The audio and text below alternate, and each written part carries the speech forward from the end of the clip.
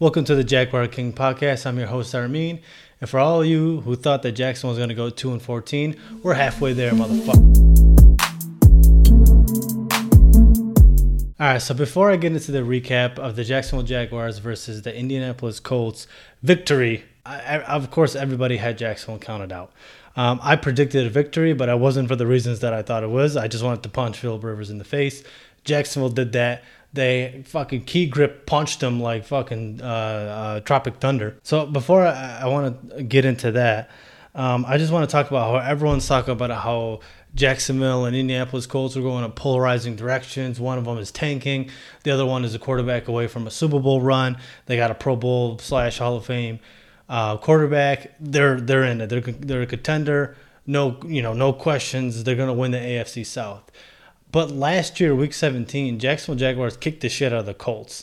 And it wasn't like, they barely beat them. They kicked the shit out of them. So I don't understand why everyone thought this was just a for sure win. I get why they're getting rid of their running back. They're trading their safety, or they're trading this guy. They're trading people's mothers.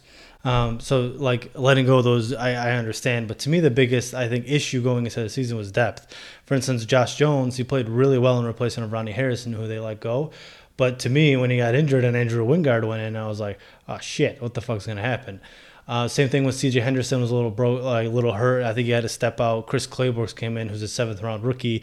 Now I'm like, oh, fuck, I think that, to me, is the bigger issue rather than the players that they have there. They're young, they're inexperienced, but it wasn't like who they were letting go of were some world beaters. Anyway, so let's get into the game.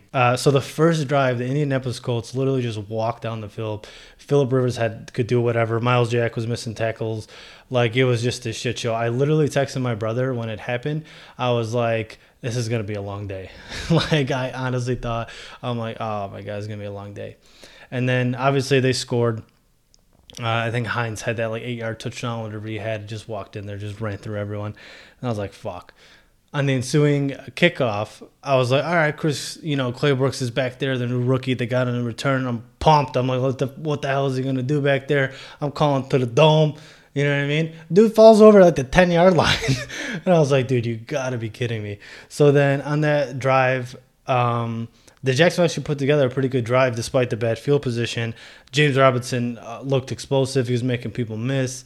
Holes were there. The O-line was playing really good, but it got negated because of a face mask penalty by Brandon Linder, which I thought was kind of questionable. But he did, I guess, tug his face mask. He was like, there was no need for it if he did it, because he thought he was going to tackle James Robinson, because Robinson was way past him at that point.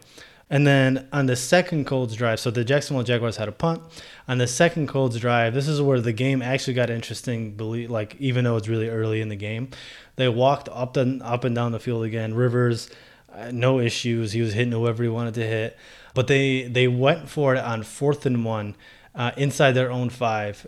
They ran a zone read kind of play. It got stuffed by R.B. Jones, who made a huge play, and I think that was I don't want to foreshadow, but that was a huge play in the game. If they're up 14-0, then that changes the whole game. Now, all of a sudden, from a play calling standpoint, do we establish the run how we were doing it? Do we try, things start to panic. That I can only imagine going into the season. Of course, you're optimistic about your own team. All of a sudden, you're down 14-0 because these guys just walked up and down the field. There's no way you're sitting there like, damn, maybe these fucking ESPN bozos are right. But that was a huge play. And they actually didn't capitalize on that drive, but just the mere fact that they stopped them from going 14-0 was a huge win for the Jaguars in that point. And then on the next drive, Philip Rivers has the most classic Philip Rivers interception. He throws it in double coverage. He was a little bit pressured. And then C.J. Henderson, the first-round pick, gets the pick. At this point, all 25% capacity in there is busting their heads open.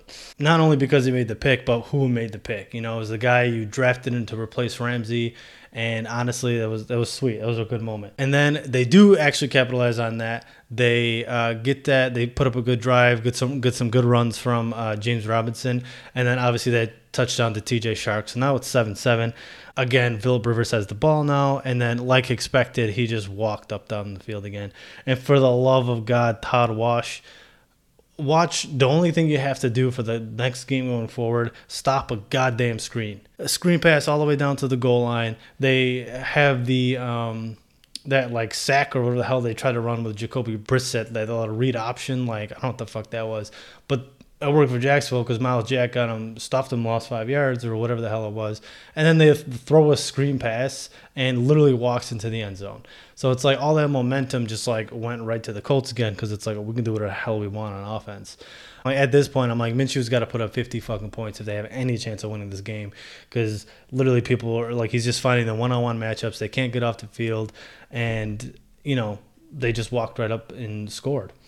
And Minshew, inching towards that 50-point game he was looking forward to, he puts up a good drive. He ties it up 14-14. He gets Huncho Viska his first NFL touchdown. He does that bowling celebration. Everyone's hyped. But when they scored, there was like a minute 30-some left, and the way the defense is playing and Phillip Rivers, that was way too much time, and he was able to drive down the field, and they were able to put in a field goal. They were lucky that I think Hines caught that like ball in the flat route, and for whatever reason he made the most bonehead mistake and like tried to juke Trey Herndon with like 8 seconds left, and he just got tackled. So it was a good tackle by Trey Herndon to not to push him out and actually keep him in bounds. So there's a lot of awareness on that from him. And then he kicked the field goal. So they're up 17-14 going into halftime. And I think everyone at this point in the NFL was like, what the fuck? No way. Everyone thought it was going to be a blowout. Coming out of halftime, I think Jacksonville just went backwards completely on their first drive, had to punt it off, and then Colts drove down the field. Goggles over there is steaming up from the humidity, fucking shanked it, hits the upright, and then gives Jacksonville some life. So after that missed field goal, Jacksonville drives down, puts up a good drive. Minshew had some key throws to there. I think Colin Johnson caught a good one over the middle on third down. Put together a really good drive, and then they tie the game 17-17. Still got a ball game, boys. So 17-17, Colts get the ball back. Again, they're driving, but honestly, I think the defense tightened up a little bit, but the ref said, fuck it. So I haven't thrown a flag a couple times this game. It's getting a little fun out here. Let's throw it out. So there was a ton of miscues on the. Honestly, they were good calls. I'm not even going to act like they weren't. We had the pass interference on Trey Herndon, and then which was kind of uncatchable, but I mean, I guess they called that one on Shark earlier, so I totally get it. Then the pass interference on Miles Jack, other first-round pick, gets his first NFL interception. He's rumbling down the field, stiff-arming his own dudes, fucking trucking people over, and then all of a sudden there's a late flag, and I was like, of course you know it's on Jacksonville. There's no fucking way it's not on anyone else. And DJ Hayden had a defensive holding. Wade didn't even need to, but I mean, he had a rough day, I think, yesterday. He had 2 holding penalties, I think. And it was ticky-tacky, but, it was definitely a holding. And Colts wind up getting a field goal, so it's 20-17 at this point. And then the next drive, huge drive. So he throws out that flare out to Jing Robinson. Oshag, Hennessy's got like kind of like a lead block pushing that linebacker out of the way. So it's like 2-on-1 against Robinson.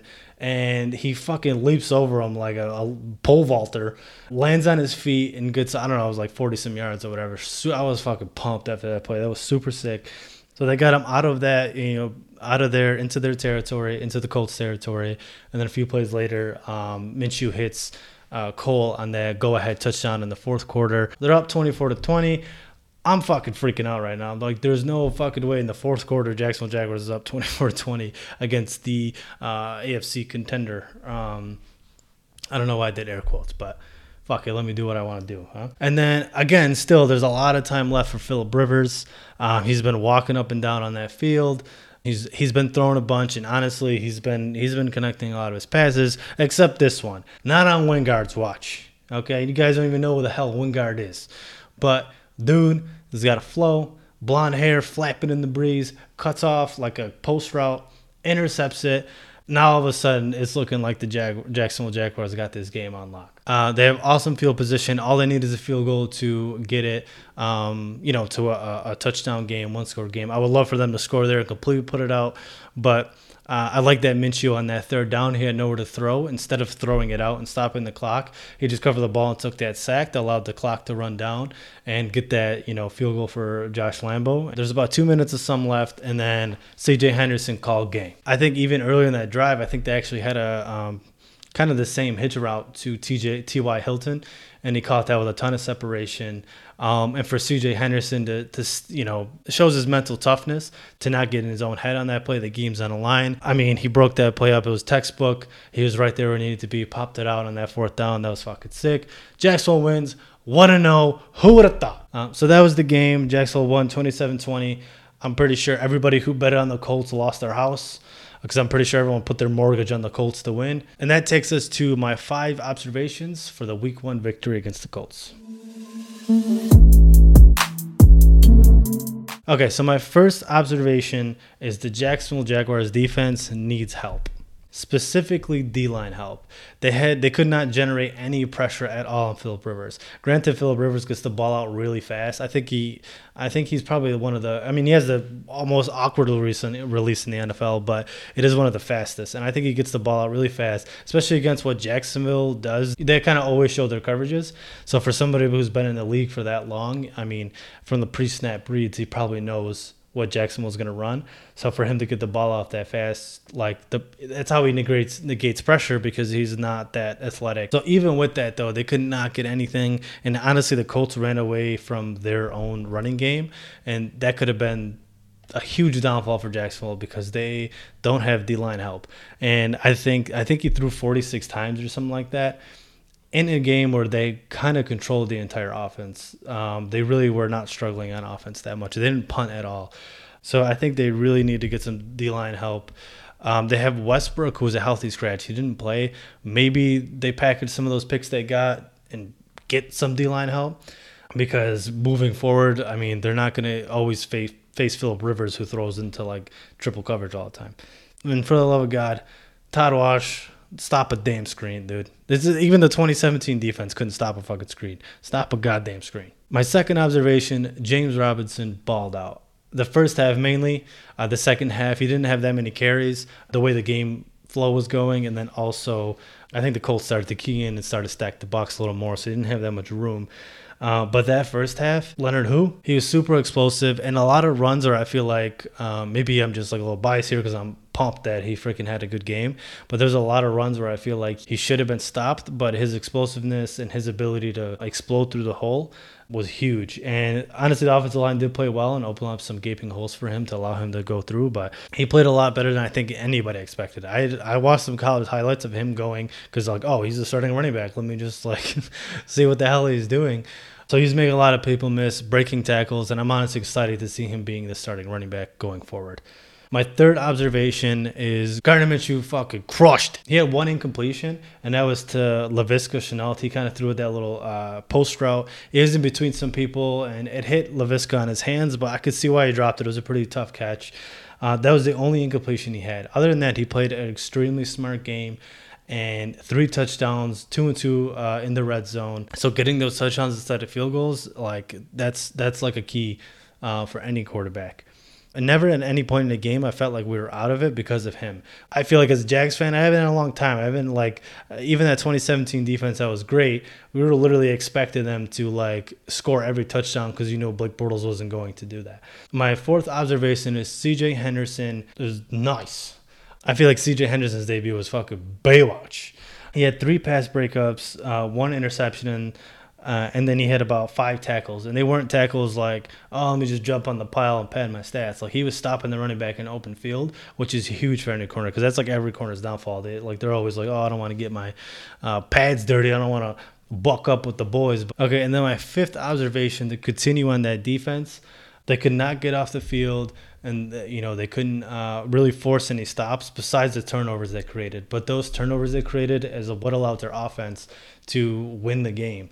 So even though they played bad kind of on paper statistically, they took advantage of their opportunities. They made the plays when they needed to make the plays, and they got them to win. Going forward, they're going to need to be way more consistent with their pass rush. Like I said, maybe they'll get some help if they want to contend at all. And then we're going to go into player of the game and the play of the game.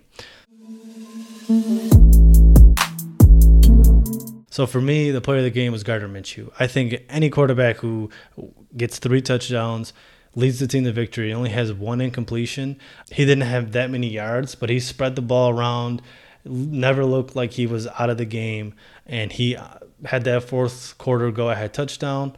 And honestly, I give him the player of the game. He crushed it. And then the play of the game. So this one I was going back and forth, the James Robinson hurdle or the 4th and 1 stop by RB Jones. I'm going to go with RB Jones for this one just because at that time in the game, even though it was really early, if Jacksonville goes down 14-0, then I feel like it's going to start feeling really bleak. I feel like maybe like I said earlier, the game plan starts to change a little bit. Maybe players start to panic more. So I think that 4th down and 1 stop was huge. I think it was absolutely huge.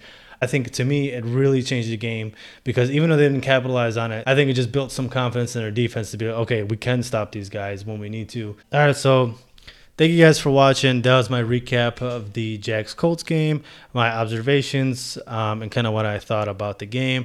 Super fucking pumped for this season just because I feel like Jacksonville needed a week 1 victory more than it needed a Super Bowl victory. Next week, for my next video, I'm going to be going into a preview of the Titans. This time I will get a preview. I wasn't able to last time, but that's going to be a huge, huge, huge test to Jacksonville because if they're able to go 2-0 in the division, I mean, I'm going to buy Shotgun's yacht.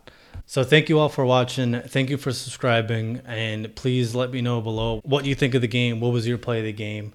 And let me know heading into next week. What do you think of the Titans? Is there a chance we win that game? Is there a chance we go 2-0? Please subscribe. Please comment. Please like. And see you guys next week.